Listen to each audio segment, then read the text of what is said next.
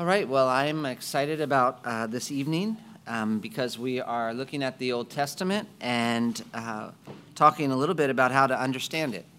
We know the Old Testament is important. We make really big claims about this book, actually. And we say that it is God's Word. And obviously that gives it some serious authority. I remember in Africa, sometimes people would say to me, God told me something, or they would say, God said I had to do something, and it was outside the Bible, and I always thought, whoa, that gives it a lot of authority. And sometimes it would be good advice, and sometimes it would be not so good, but I always wish they could just say it was advice, because once you say God said something, then you have to do it. It's authoritative. And we're saying that about the Old Testament. Here are these groups of books that God has inspired, and so we should expect it to hold a unique place in our life. You can imagine that you have a library filled with books, and there are all kinds of books in that library, but in that library somewhere, there are books written by God. You're going to want to find them, and those books are going to have a special place. You would expect those books to be very powerful and something that you should love and something that you should value and something that should have a tremendous influence in your life. And we do value the Old Testament and believe that it should have a tremendous influence in our life. And yet we open it up to read it, and a lot of the Old Testament can seem hard. Though, of course, there are other ancient works that are way more difficult than the Old Testament, but there are parts that are challenging. And definitely there are a lot of parts of the Old Testament that are misunderstood, even by Christians. And sometimes there are parts that are mocked by people that are not Christians, much of the time because they are misunderstood.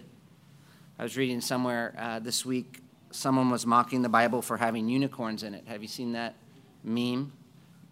Where somebody would say, I can't believe you Christians, you believe in unicorns.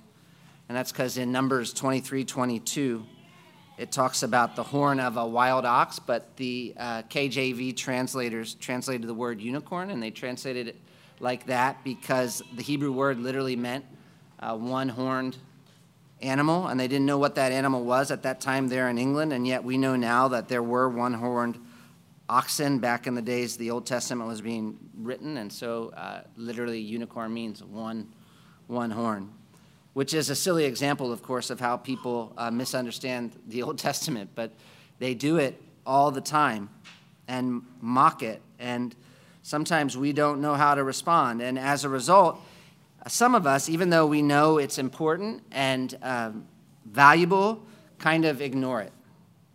And so we're asking, how do we benefit from it?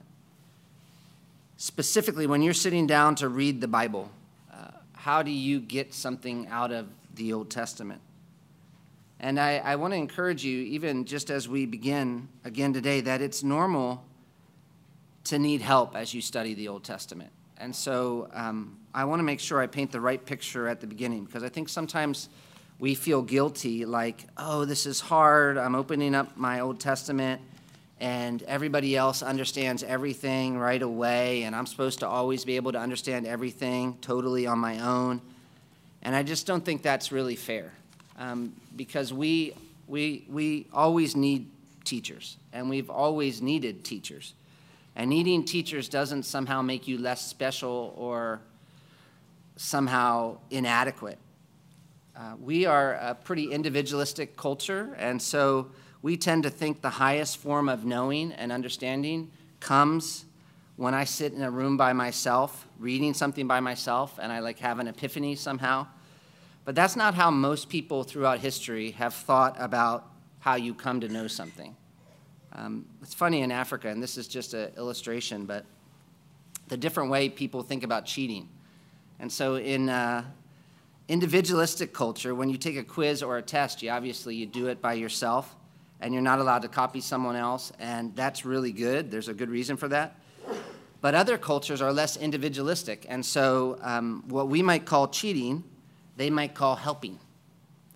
And for us, academics is more like basketball, so we're on a team together, but if I make a shot, I kind of get the glory, and maybe somebody gives me an assist, and I can look at them, but I do the interview by myself, and everybody understands that. But for others, it's more like rowing. And when you're rowing, obviously your contribution matters, but it's really all of you together working in sync that gets you across the finish line first. And if somebody's not able to row well, it really impacts you, and so you have to help them. And anyway, this isn't about cheating, but I'm just saying that understanding the Bible is not just you, but you as part of a community, and it's normal to need help to understand. That's not somehow less. But at the same time, there is a lot of value in you individually working on understanding. And actually, this was one of the things that was unique about the Bible in the ancient world. So if you go back to the first 5 books of the Bible as an example, these weren't the only written down text in the ancient world. There are lots of other texts that were written down about God and about the world in the other cultures around Israel. But you know what was really interesting about those works is where they were found and who read them. Because the books about God and about the world and even the kind of creation myths that they had in the cultures around Israel were basically always kept in places that were inaccessible to regular people, like the temples or the palaces, and they were not read, actually, to the common people. So, I mean, only about 1% of the population was literate anyway, and literacy was kind of used as a means of keeping the common people down. So, for example, there was a work called Enuma Elish, which was a Babylonian creation myth, and one scholar says, in Mesopotamia, such texts were essentially composed for use exclusively within the domain of the elite scribal culture. Consider, for example, the setting in which the Babylonian creation myth of Enuma Elish would be accessed. While today this text may be accessed by a wide reading audience, this was hardly the case at the time of its composition and use. The tablets that bear this work were located in the temples or the foundations of the palaces or engraved in other inaccessible places, for example, palace archives. The text of Enuma Elish was never seen by the common man, but was read by the high priest on the 4th day of the New Year festival, Akitu, in the presence of the statue of Marduk in the inner sanctum of the temple. Its contents focused on the deeds of Marduk, and the reading of the account before the idol served to remind Marduk of his responsibilities toward the world to subdue the forces of chaos. And I bring you that up just to show how different the Bible was from the beginning, because God tells Moses and Joshua and others to write down his words and then teach it to the people so they can know it and teach it to others. I was just reading Deuteronomy 6 with my children the other day, and Moses is teaching them God's commands, and he says that these words are supposed to be on their heart so that they could teach them to their children. And they didn't really have, obviously, printing presses in those days, so it seems like how it worked was that God would speak to Moses, Moses would speak to the people, and God would have Moses write it down as well, and the people were to listen, to think about it, and to remember it, and then to teach it, and the priests were to read it and be able to teach it to the people so the people could teach it to their children. And so the people were kind of like the printing press. In the ancient world, you would have this priestly scribal class, this one group of people who were literate, and they would read and memorize long texts. And in the Bible, it seems like that's supposed to be true not just of this one group, but all of Israel, actually. It's supposed to be the scribal class. They were all supposed to know the law, think on the law. All Israel was supposed to know these stories and think on these stories because God had made a covenant, not just with the king, but actually with all of Israel. And they were all responsible to keep that covenant. And so, yes, we need help from others. We don't do this on our own. But from the beginning, God has really shown us a lot of grace and stooped down, not just to reveal himself to this select group of people among us, but to all of us. And so we should, of course, be wanting to take advantage of that privilege as much as we can. But how? And so over the past couple weeks, we said that one big step is just understanding what it is, the Old Testament, the kind of books that we're reading, which is almost instinctive when it comes to anything else.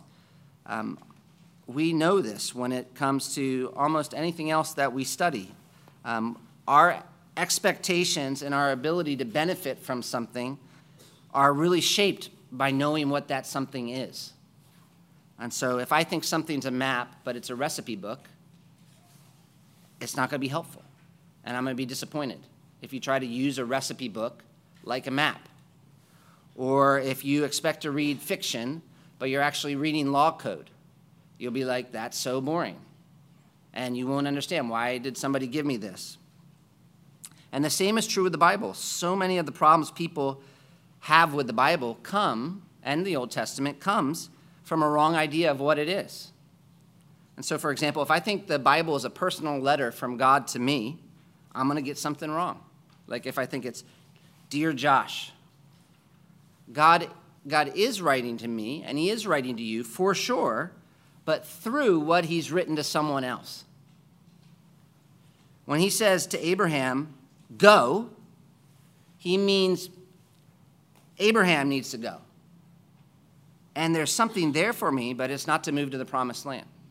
This Sunday, this is something I think that's maybe funny for people as we're preaching through the Gospels, because it's a little different, I think, the way we're preaching through the Gospels. I was just listening today to somebody preach on Jesus feeding the 5,000, and the sermon title was How to Do the Impossible.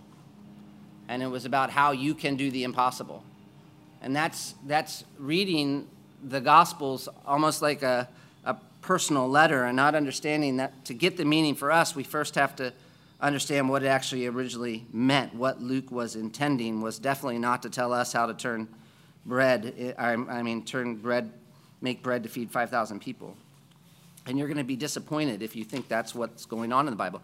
It's not Google search either, the Bible. You know, Google search, you just type in your question, and you get this long list of possible answers. And so we might come to the Bible like that and think, what do I do in a bad marriage? Type, type, type, type, type, type, type. But it doesn't quite work like that. It's got answers to that, but it's not like you can look up in a dictionary, M for marriage. Okay, here we go. There it is. Nice. No. And the Bible's not a motivational speaker or a devotional grab bag either. Some people are looking to the Bible first for inspiration or some emotional experience. And so they kind of open it up and they're just looking, what moves me? What moves me? And then they skip the parts that don't seem so inspirational. But again, while there's inspiration in there, the Bible is doing something bigger than that. And it's important to understand what, because if you don't understand what the Old Testament is, you're going to be frustrated. So like, if you need a map's amazing, and you're just so thankful for it. But if you think a map is inspirational or something else, you're going to be frustrated.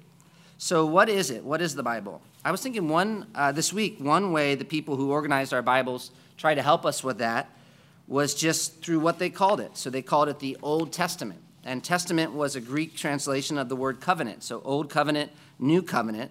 And covenant's not a word that we use anymore much, but it's basically a way this formal relationship between people is established and enjoyed. So like adoption or like marriage is a covenant. And God is entering into a relationship with people, and this set of books helps us understand how that relationship works and what that relationship is. And it does that in all kinds of different ways. It's got poems, it's got laws, it's got parables, it's got proverbs, it's got history. It's almost overwhelming, actually. And so we ask, how do we put all that together?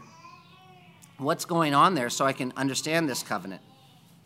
And we could talk about that for a while, and we actually have, but one way we can understand what's going on in the Old Testament is to look at the way the inspired writers of the New Testament thought about the Old Testament and how they organized it. And so we've done this, and we looked at Luke, and Luke is writing this story about Jesus, and he shows us Jesus preaching the Old Testament, and he summarizes what Jesus was preaching about as the kingdom of God. So Jesus is preaching the Old Testament, and he says it's about the kingdom of God. And then later at the end of Luke, Jesus is teaching the Old Testament to his apostles, and he summarizes it as being about himself, the Christ, the Messiah, and what God was going to do through him. So the Old Testament is about God's plan to establish his kingdom through the Messiah. If you understand that's what's going on in the Old Testament, it's really going to help you. It's a messianic book. It's to help you understand God's plan for establishing his kingdom through the Messiah. Paul, that's one summary. Paul also has a lot to say about the Old Testament. One of the places he does is 2 Timothy 3:14. And you remember he says that it is able to make us wise for salvation. So it's a set of books that helps us understand salvation and how to be part of that salvation. And then he says it's profitable for correction, for rebuke, for training in righteousness, that the man of God might be complete and equipped for every good work. So it teaches us how to be saved, and it gives us wisdom to know how to live. And so you'll find Paul. He go back to the Old Testament. He sees what's written there. He says, this is for you, so you can have hope. He goes back to the Old Testament, and he uses examples, and he says, this is how we should live. Or he uses the Old Testament for warnings. Don't be like this. And he uses the Old Testament to help us think through what to do. So there's a lot that's supposed to happen as we read the Old Testament. It may not be doing certain things. We might not always be able to open it and find, like, say this now. Do this now. We might not always open it and get this emotional experience right away, but there's a lot that's supposed to be happening. It's to help us understand what God's doing through Jesus, to help us know how to be wise in this world and to live in a way that honors God. But for that to happen, there are some obstacles that we have to overcome. And I'm trying to review pretty quick. But last week we said pride is a big obstacle we have to overcome. And I'm going to say this one again, like for the rest of my life. Because you know how they say hunger makes the best cook? Humility makes the best Bible reader. I need to come to the Old Testament knowing that I need to learn from God. And so when you're sitting down with the Bible, the person writing is your teacher. We are not equals. When I read a passage of the Bible, I'm not equal to the author. He is speaking, in this case, as a human. We're both made in the image of God, but he is inspired. He is speaking for God. And so he's right. I know in America we do more arguing with our teachers here, but this is you're arguing with an inspired teacher. So it's really wonderful, actually, because it's like you can come and you can know, even if you don't understand everything, even if you don't know how it all works out, your teacher's right. And so you need to figure out how he's right, not argue. But that takes work, obviously. And a second obstacle to benefiting from the Old Testament is impatience, because we bring to the Bible a lot of our own cultural assumptions. And one of the worst things about our culture is that we really assume that we know more than every other culture.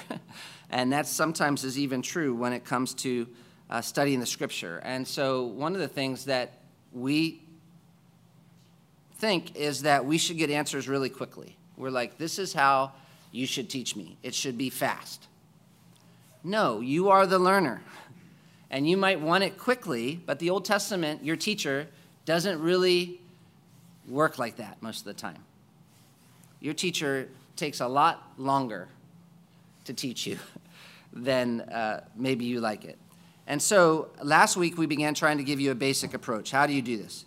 And again, you don't do it all at once. You don't just open it up and know everything you're supposed to know at once. There's a process to this. But you do need to know a direction. And so I gave you 4 questions to ask when you read the Old Testament. What does it say? What does it mean?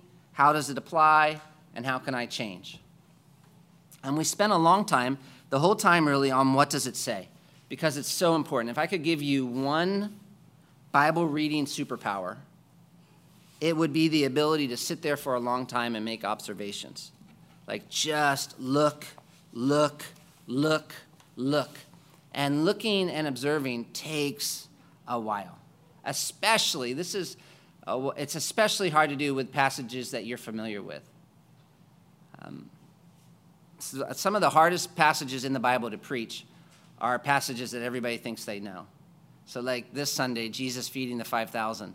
That's very hard for me to preach because I know I've almost got to help people understand that they don't know it as well as they think they know it so that they can know it.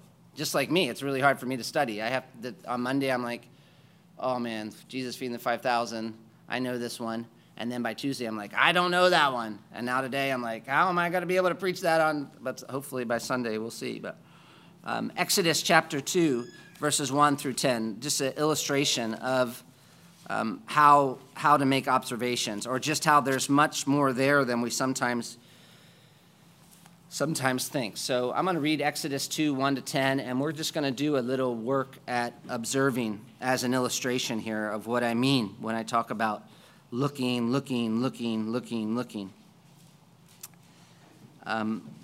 Exodus 2. Now a man from the house of Levi went and took as his wife a Levite woman. Okay, so who wrote this? Does anybody know who wrote Exodus? Moses. Okay, let's read this and ask, would you know that Moses wrote this from the story? The woman conceived and bore a son, and when she saw that he was a fine child, she hid him 3 months.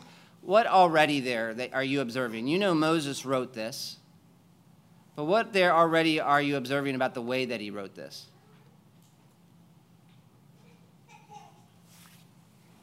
He, him, what does that tell you about the way Moses wrote this? He's not writing it first person, he's writing it third person. So what would be different about this if it was written first person narrative style? She saw that I was a fair child. Yes. And how would that affect your reading of it? Your center, your focus is changing, right? You're expecting this to be a story about Moses. Yes, it's kind of, especially, this is one of the just a unique, interesting thing about the Pentateuch is that most stories like this, hero stories in the ancient world, would definitely be I, Sargon. But this is third person because Moses isn't going to end up being the hero. This is not really about how great Moses is. This is going to be about how great God is. But it says, now a man from the house of Levi went and took as his wife a Levite woman. The woman conceived and bore a son, and when she saw that he was a fine child, she hid him 3 months. When she could, I'm going to read the whole thing and then I'll ask you a couple questions. When she could hide him no longer, she took for him a basket made of bulrushes and daubed it with bitumen and pitch. She put the child in it and placed it among the reeds by the riverbank. And his sister stood at a distance to know what would be done to him. Now the daughter of Pharaoh came down to bathe at the river while her young women walked beside the river. She saw the basket among the reeds and sent her servant woman, and she took it. Well, let's stop there just for a second. We'll finish this in a minute. But who's missing in those first few verses? And he's kind of missing in the rest of the verses there too, that you might expect in a book that's about God. Yeah, God. So how could you have written this if you were going to mention God? Even if you just look at verse 5. Now the daughter of Pharaoh came down to bathe at the river. How could you write that in a way that would talk about God? You could say, God sent the woman down to bathe at the river. So that's just like something you're observing that's interesting, is we're getting this story from down here on earth, the just sort of human perspective. What does he tell us about the mom and dad? Okay, so twice it mentions Levi, right? What does it not tell us about the mom and dad?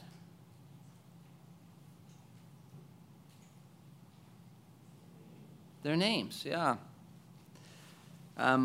As we look at this story so far, which gender is really emphasized? Actually, not so much males. Females. The man's there, the dad's there for a second, Moses is there, but everybody else is women. What do you know from the previous story that makes this more dramatic? Anybody remember what happened in the previous story with Pharaoh? Yeah, so he's trying to kill all the firstborn. So as you think about this woman getting pregnant, that's normally a time of like a lot of excitement, right? And then she finds out that she has a son. What's happening to her? It's becoming a time of great fear, right? What happens in verse 2? She conceives, she bears a son. When she saw that he was a fine child, she hid him 3 months. So how much time it passes in that one verse? Well, like 12, I guess, from conception to to birth, however long. So that's a lot of time in just one verse. What does she do in verse 3? She realizes she can't hide him any longer. Maybe even before we do that, in verse 2, she conceives. What does it say in verse 2 that's kind of interesting, that's kind of maybe funny? Yeah, it's like when she saw that he was a fine child, she decided, I better keep this one, right? That's the way it sounds almost. She hid him 3 months. That means beautiful, basically, attractive. And we're going to have to think about why would they mention that? The Bible doesn't, it's not like you're a modern novelist or something where it's like telling you all kinds of details. So if it tells you a detail, there's some reason it's there. You don't always know why it's there, but there's some reason why it's there. And I'm just trying to show you what you kind of do is you just try to force yourself to make observations. She hides him in a basket. That's actually like the word ark, which would make, I wish they would translate it like that. A little ark. She puts the child in it and places it among the reeds by the riverbank. Why do you think she might place it in the river?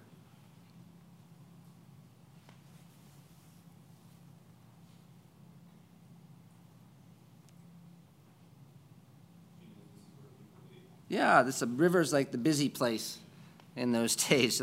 That's where the source of water was, so everybody's down by the river. What does verse 4 do to the story? Why do you think the mom isn't there? Who's there in verse 4? Yeah, and who might you have expected to be there? I might expect the mom to be there. So that would make me think, I wonder why the mom isn't there. And now you don't know all the reasons. It doesn't always tell you, but you can think, I wonder if it's just too painful to put your baby in a little ark and worry about what's going to happen, or just the fear, I suppose, if somebody found it and sees this older lady there, they're going to assume it must be hers, especially if it's a Hebrew lady. But the girl, the sister, stands watching. Why is verse 5 an especially tense moment, and how does the author make it feel tense? Says, now the daughter of Pharaoh. So we don't know that she's good. And what do we know about Pharaoh so far? Yeah, he wants to kill the firstborn. So this seems like, if we were reading it for the first time or watching it happen, it seems like the worst person to come down to the water. And how does the author sort of slow down? So verse 2 was so fast. That was 12 months in one verse. How does verses 5 and 6 sort of slow it down? She saw the basket. She sent her servant woman. She took it. When she opened it, she saw the child. And behold, the baby was crying, and she took pity on him. So it's almost like he's just pausing this. If you were watching this like a movie, what's going on in this scene?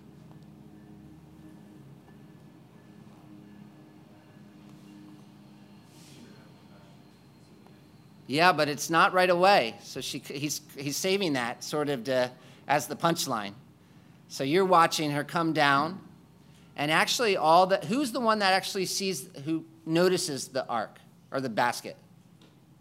So there's all of her ladies around her walking around, but who's the one that notices it?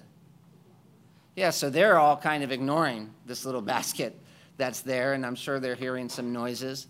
But they're kind of ignoring it. But she's the one who notices, and she's the one who sends them over to get it. And what might have been the struggle for Pharaoh's daughter as she opens this basket?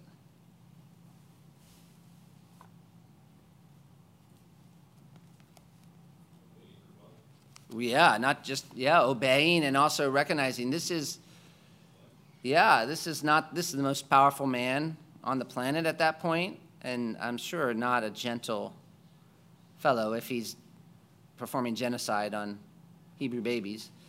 But this is we're going to see that in a second. Watch it. It's even here. So She opens it. She saw the child. I wish they didn't translate it like that either. It actually says she saw the boy. And so that I think that detail matters because we already know it's a baby. We know what's in there. When she opened it, we know what's in there. But it mentions she saw the boy. So it's like, oh, because the boys are the ones they're supposed to kill. And it talks about her seeing. And he's already told us that Moses' mom saw that he was a fine child. So she's seen a beautiful baby here. And what does it tell us next? She saw the basket among the reeds. Oh, no, she saw the child. And then how does he put it next? Well, almost. Before that, he does one other thing. And behold. So what's he doing there with that detail? Yeah, exactly. It's almost like if this were a movie, we're watching the whole scene there. Pharaoh's daughter goes over there. She opens the basket. But now where's the camera when he says, behold? Do we see Pharaoh's daughter anymore? No, it's like now she's out of the scene and we're just looking at the baby. We're like kind of just beholding the baby. So now our attention's there. And the baby is crying. And something happens in her, right? She takes pity on him. And she says, what does she say? This is one of the Hebrews' children. So what do you think's going on in her mind as she says that? Yeah. Right, yeah. You either have that or she's saying, oh boy, I got a decision to make. This is a Hebrew child. But she's taking pity, so it's more likely she's thinking, this is a baby that I need to save. And what happens next in verse 7? What do we learn about Moses' sister here? What's the picture?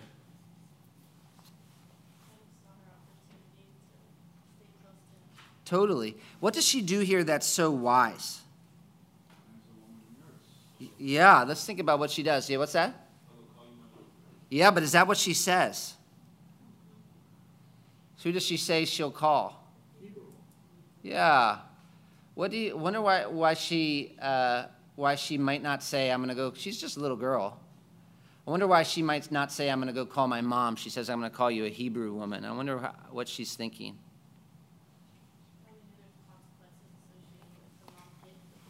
Okay, that's possible. Maybe she's still being careful. Or maybe she's recognizing that Pharaoh's daughter is a powerful woman and wants this child for herself. Because she says, shall I go and call you a nurse from the Hebrew women to nurse the child for you? And what does Pharaoh's daughter say, and what does that tell us about what's happening? How do we see that she's kind of taken ownership of this child at this point? Then nurse him for me, and I'll give you your wages. And that's not just being kind. Obviously, that she's paying wages as a way of saying, like, I have expectations. This is, you can't steal this child from me. We're entering into a formal kind of relationship here. This child is mine, and I'll pay you something to take care of it for a while, but this child belongs to me. How do you think the mother must have felt when she heard from Miriam? What do you think were her emotions?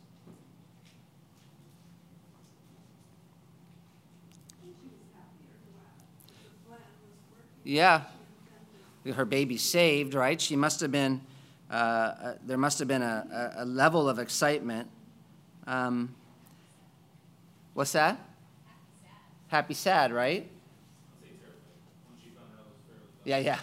That must have been, wow, this was different than I expected. But there must have been some sadness, even at the end of verse 9. How does verse 9 end that's kind of interesting, different than how you might have expected?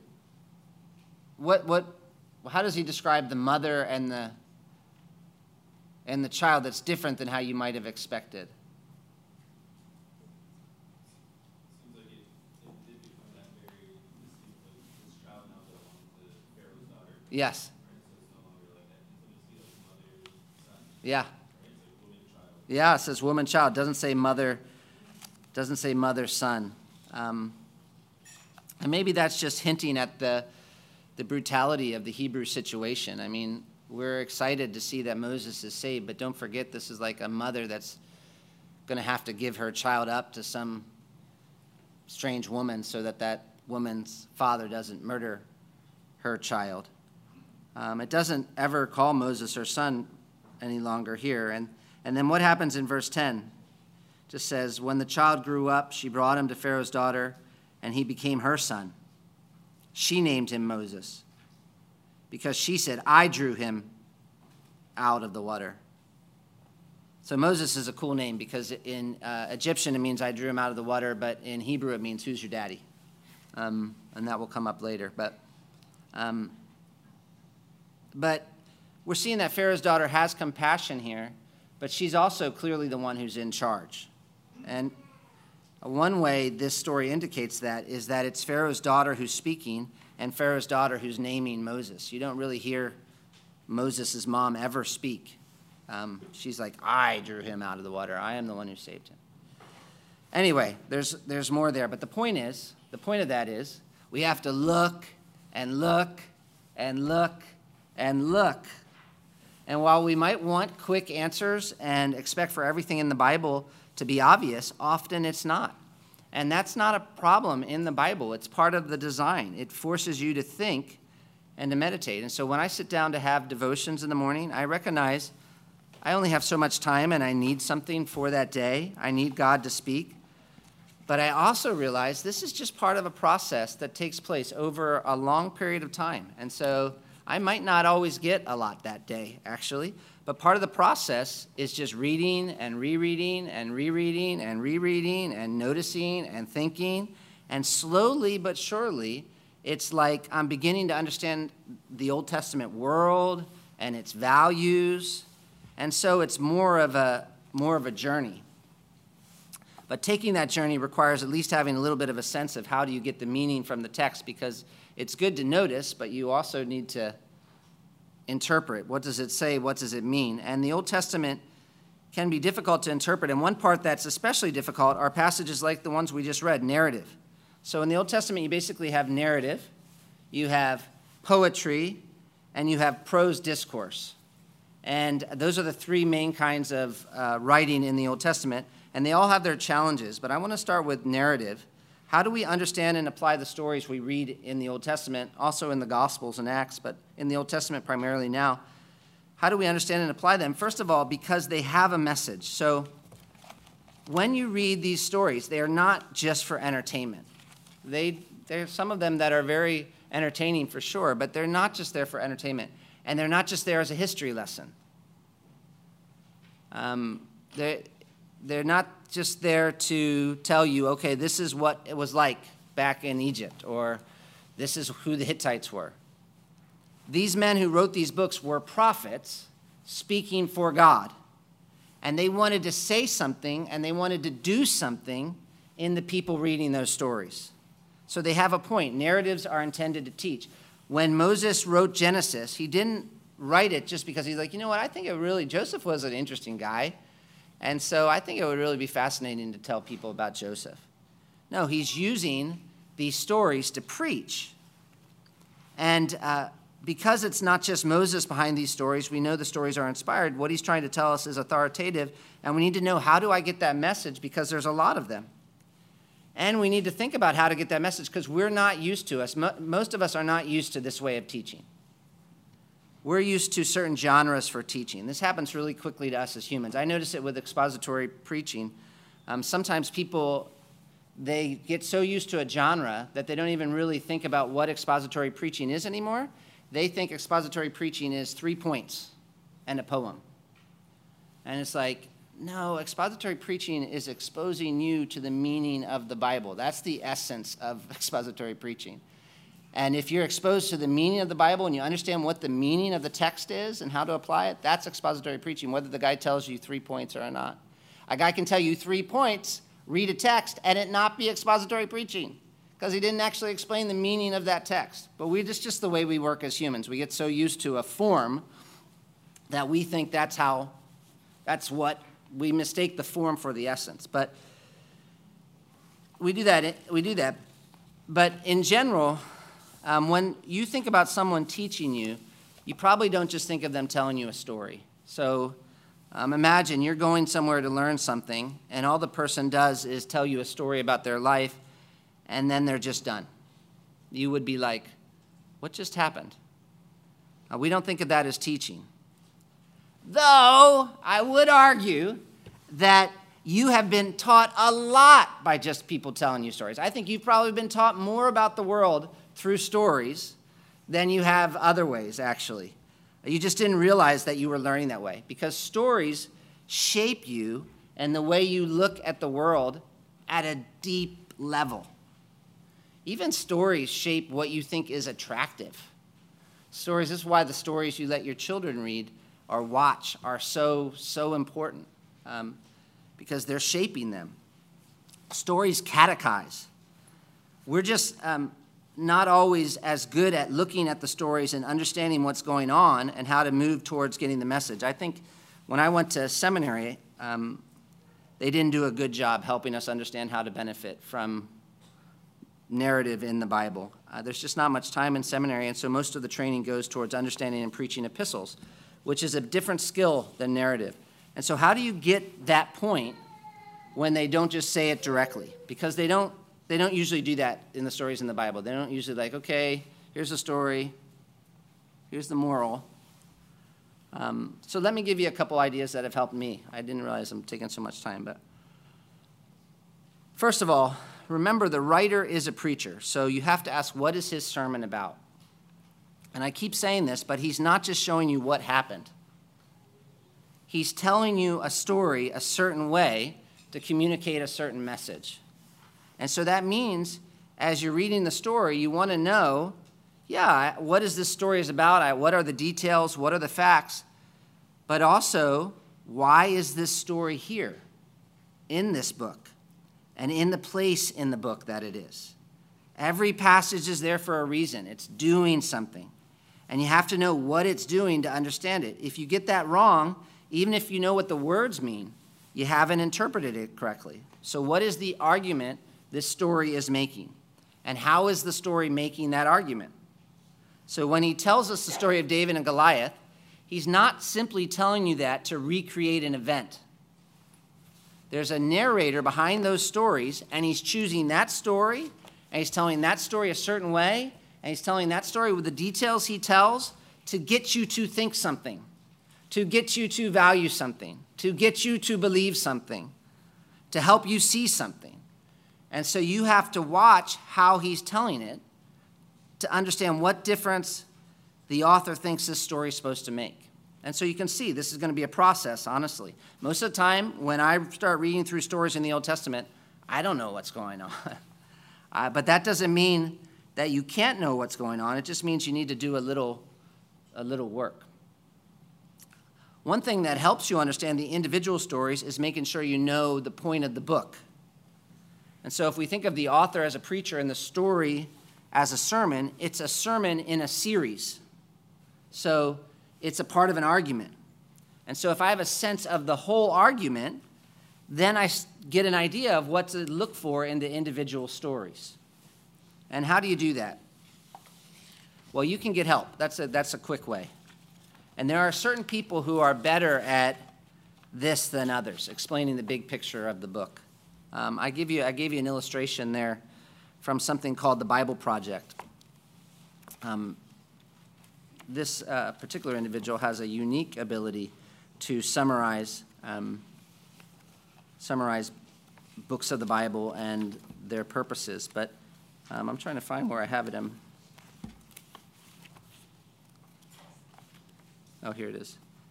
Okay, so look down at this is what I'm talking about here. For those listening on the podcast, this is a poster that overviews Judges. So look down at that. Just looking at that, okay, what is he telling you is the theme of this book? Sort of, it says Israel's total failure, actually, right under Judges. So he's not simply, that's a good point, he's not simply wanting you to know that the judges were corrupt. He's wanting to show you that for a purpose. But here he's saying this book is describing the total failure of Israel. And then you can walk through, he kind of summarizes how it makes that argument. In chapters 1 and 2, Israel fails to drive out the Canaanites. 3 through 16, we see this corruption of Israel's judges. 17 through 21, the corruption of the people of Israel. They're just as bad as the people they drove out at the end of the book. And so you even see at the top there, be warned, Israel becomes Canaanite. And so this book is showing you Israel becoming basically a Canaanite nation. And then, of course, you have to think about why do I need to know that? What's the significance of that coming out of Genesis to Deuteronomy, coming after Judges, coming before the book of Kings?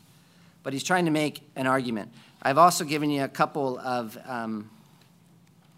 helpful summaries of the book of Judges there by a guy named Peter Kroll, and then another from called the Overview Bible. So you start, one of the things you do is you start by asking, what is this sermon series about? So if I'm looking at Judges, I realize, okay, God has kept all his promises to Israel. They're in the land. What are they going to do now? And what we see now is they become as bad as the people they kicked out. They totally fail to obey the covenant. Now, why is that significant? Well, it's pretty significant for me because Israel's the hope at this point of salvation. And now they're in danger of being kicked out of the promised land themselves. So they're basically doing exactly what they're redoing Adam's thing in the Garden of Eden, and we know what happened to Adam. And so if Israel gets kicked out of the garden, we're all in trouble because Israel is, for God so loved the world, he chose Israel. That was Genesis 1 through 11 and then 12. So this is a big moment. We need to know, how is God going to solve this? And of course, then this sets us up for the Davidic covenant. So one way to understand the book is or understand a story, is to just get some help understanding the argument of the book that you're reading, and then you'll be able to look at the individual stories. And so as you look at, like, the Judges, you realize, okay, this book is showing me this downward cycle of Israel becoming more and more Canaanite. And so as I read the stories of the Judges, what I'm going to see, and he even shows you here, they go from pretty good to worse, to as bad as they can be. And so I'm looking at a story like Gideon, and I'm going to realize, oh, my expectations, I have questions about Gideon already. We'll come back to that. But besides getting help, you can work on getting the argument of the book yourself by thinking about who wrote it, when he wrote it, not so much the name of the author, though when you have that, that's great, but put yourself in the author's shoes, even if you don't know the name. He's representing Yahweh. He's generally connected back to the covenant, or he's looking forward to what God's going to do since Israel failed to keep the covenant. And you have to ask, what is he concerned about? What are his priorities? What would his concerns have been? You want to put yourself in the author's place and then the reader's shoes. What is their situation? And this is why you learn history. This is why you learn geography, so you can try to hear the message the way they might have heard it. And you're trying to get at what they call the redemptive historical situation, which sounds funny, but what that means is, where are they at in terms of what God's doing? So you're reading the Pentateuch and you're thinking, where are they literally? They're on the border of the promised land. What pressures would they have faced? How do the contents of the book suggest what the author thought were the main issues they faced? When he wrote Genesis 1, he's not writing a group of people sitting in a lab or something. He's writing a group of people about to go into the promised land. So he's writing that story to help us certainly now, but he's writing that story in that context for a certain reason to help them, telling the truth to help them in a certain way, but he writes it the way that he does to help them. Or later books, Abner Chow explains, say you're reading Ezra or Nehemiah, which comes after the exile. We also have to seek to grasp how the writers of Ezra or Nehemiah understood their circumstances theologically. They see this moment as God granting Israel a second chance to live for him. However, the question is whether or not this return marks the absolute completion of the exile. And these books help answer that, and you have to read them and observe how. Like we've been doing in Luke, we keep saying, what would it be like to be there in the early church? And you're reading all this stuff about God saving Israel, and then you see Israel rejecting Jesus and Jesus crucified, and you're a Gentile, and you're like, what just happened? Were the apostles right? Do they know what they're talking about? Because it seems like something different. And Luke's like, I'm writing so you can understand that Jesus really is the fulfillment. I'm telling you these stories so you can see the connection. But every book has a reason. And so the stories in that book is part of how the author's making his argument. And you need to be able to trace that and explain it. So figure out the author's intent in the book. You want to understand the author's logic. What did he think he was saying in this book? And then, okay, now look at the story. How does that fit? That's going to give you some real helps to interpretation. The author's a preacher. What's the argument of a book? Now, the story itself, because Old Testament authors told stories a certain way, just like we do. So we tell stories very differently than they did, but we have things we emphasize and ways we tell stories, and so did they. The stories they told had a certain structure. So I'll just get to two of these things because we don't have much time. But first of all, you want to know what story am I looking at? So I don't know if you've heard of the television show 24, but it was a whole one-year series with lots of episodes, and each episode was 1 hour, I think, in one day. And so the one episode wasn't the whole story, but it was a key part of the story. And when you read narrative, you want to know, okay, what show am I watching right now? What is this about? And then what particular episode am I looking at?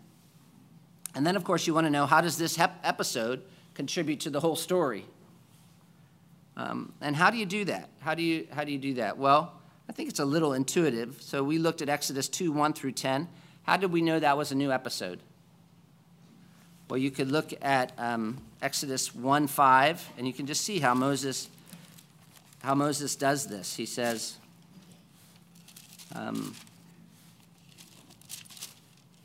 now there arose a new king over Egypt who did not know Joseph. So he's sort of focusing our attention on this situation. Now, chapter 2, verse 1. Now a man from the house of Levi went and took as his wife a Levite woman. And verse 11, how do we know that's a new scene? One day when Moses had grown up, he went out to his people and looked on their burdens. So it's almost like you're watching a movie and you're trying to, before you start doing too much study, you're trying to figure out, okay, what's the scene that I'm studying right now? And there's some clues you can look for. Chapter headings sometimes help. Paragraph breaks. Changes in time usually are helpful.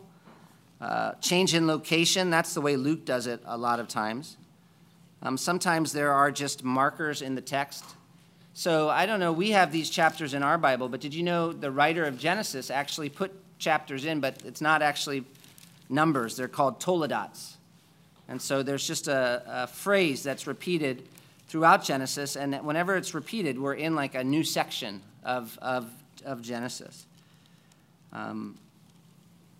Or the story might be resolved and you move on to something new. So you mark off the scenes and you can write a short summary of what happened in each scene. Who's in it, what's going on, what's the scene basically about.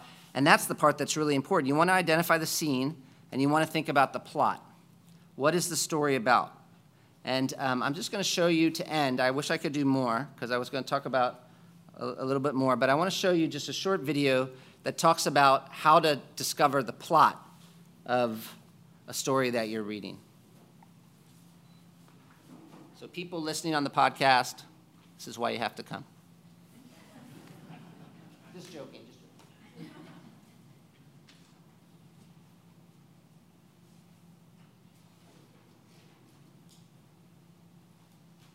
That's the one.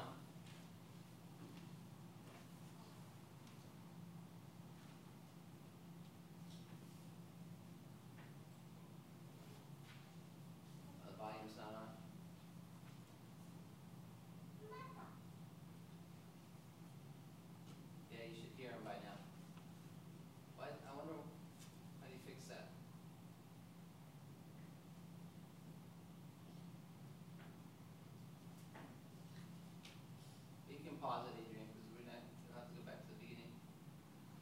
Is there, does anybody else know how to do that? See that little volume, that little sort of, what do you call this thing right here? Yeah, right there. Does that, click on that? Try it now, see what happens. Oh yeah, it's that thing that's killing us, that little X.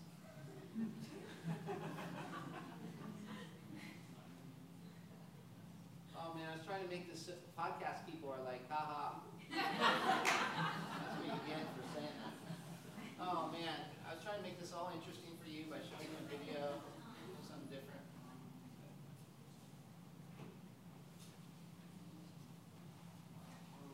I wonder if you need to change the output source. Can you change like the source from like headphones to like jack out or something? We could all just watch it on our phones all together. We have to make sure the timing is right. This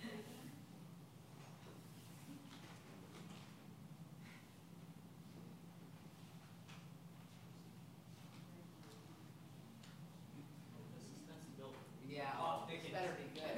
Now I say. Plot thickens. Somebody should just go on the phone, link it, and then simultaneously press play and then just put it on the phone. Yeah, now that is called Jimmy reading something.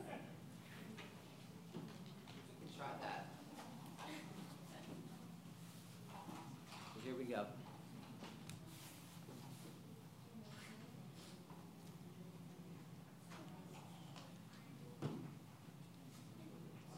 This is going to be, I'm going to go fast because I know everybody's got life to live here.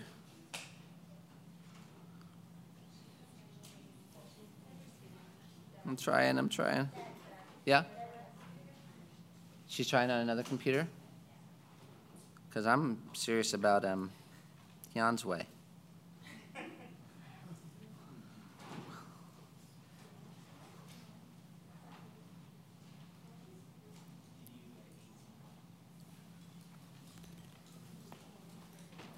Okay.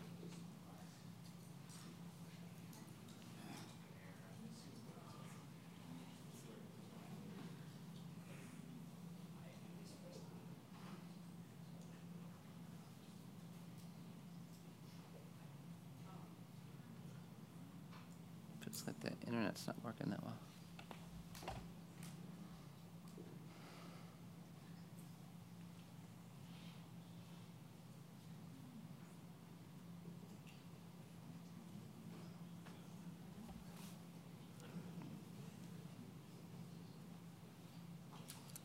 Is it under watch all videos, eight videos? How to read the Bible? Yeah, probably there.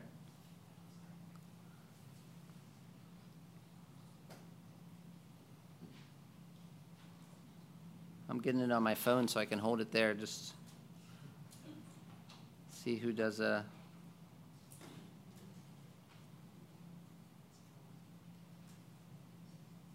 There we go. I think this is gonna be. I'm gonna do it. Here we go.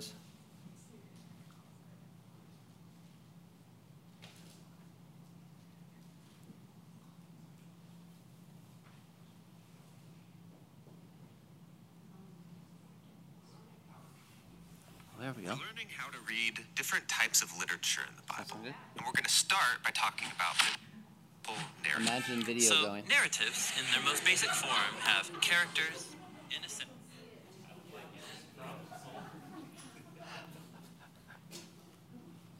That's a good missionary technique.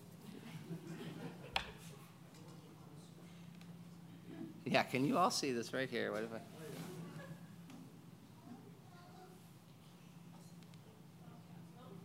Yeah, there we go.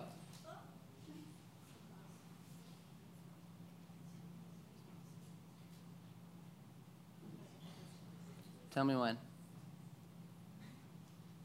you just gonna play from there? I'll play the sound if you hit the video. Let me see if I can. So I'm losing everybody here. Yeah. Oops. We're learning how to read different types of literature in the Bible. And we're going to start by talking about biblical narrative. We're a little So bit off. narratives, in their most basic form, have characters in a setting going through a series of Can you hear events. And how those events are selected and then arranged by an author, that's called the plot. A basic plot line begins with a character in her setting. But then something new or unexpected happens, causing problems that lead up to some ultimate conflict, which is then resolved and the character finds herself changed, living in a new normal. Now, in reading narratives, it's important to understand every scene in the context of its larger plot line. You can make the same story have a totally different message if you ignore where it occurs in the plot. This happens all the time when people read the Bible. Really? Yeah, take, for example, the story about Gideon.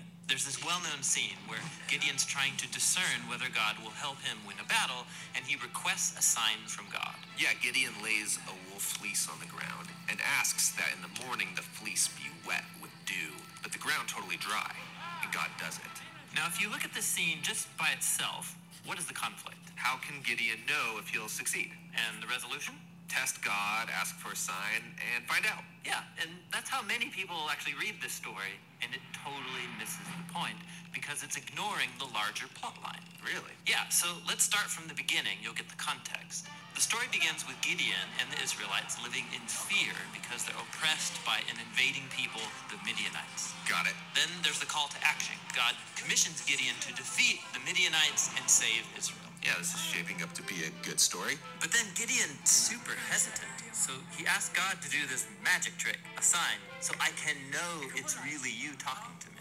And God stoops to his level. He gives him a sign by lighting this fire on an altar. So Gideon's already asked for a sign. And that's not all. In the next scene, God tells Gideon to tear down an altar to another god, but Gideon's so afraid, he does it at night. So Gideon's skeptical and also a bit of a coward.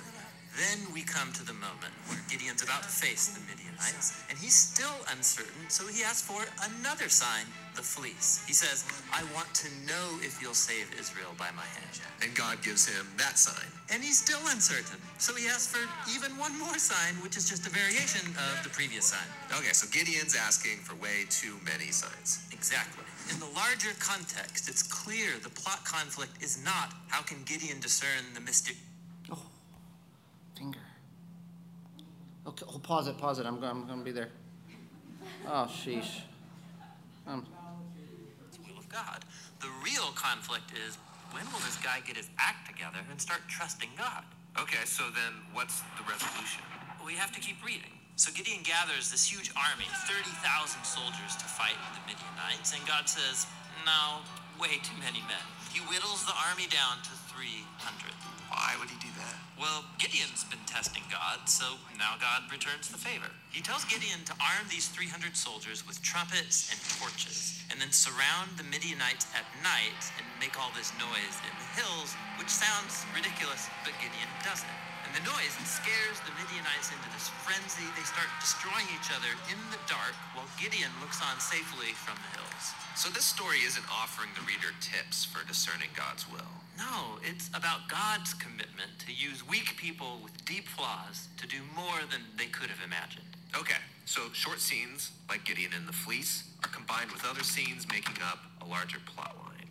And tracing the conflict and resolution through the plot helps you see the message the author's trying to get across. Now, Gideon's story has been set alongside many other stories that are also about these flawed, often questionable leaders called judges. And each of these has its own internal plot line. But then altogether they make up a whole movement of the biblical story, the period of the judges, and that has its own unified plot line. And there are many movements within the story of the Bible. Exactly. And all the smaller stories, hundreds of them, they fit within the context of their own movements. And then these movements together make up the building blocks of the grand plot line of the whole story of the Bible. So no matter where I'm reading in the Bible, I need to pay attention to these different layers of plot so I can read each story in context. Exactly. the Bible is such a sophisticated piece of literature.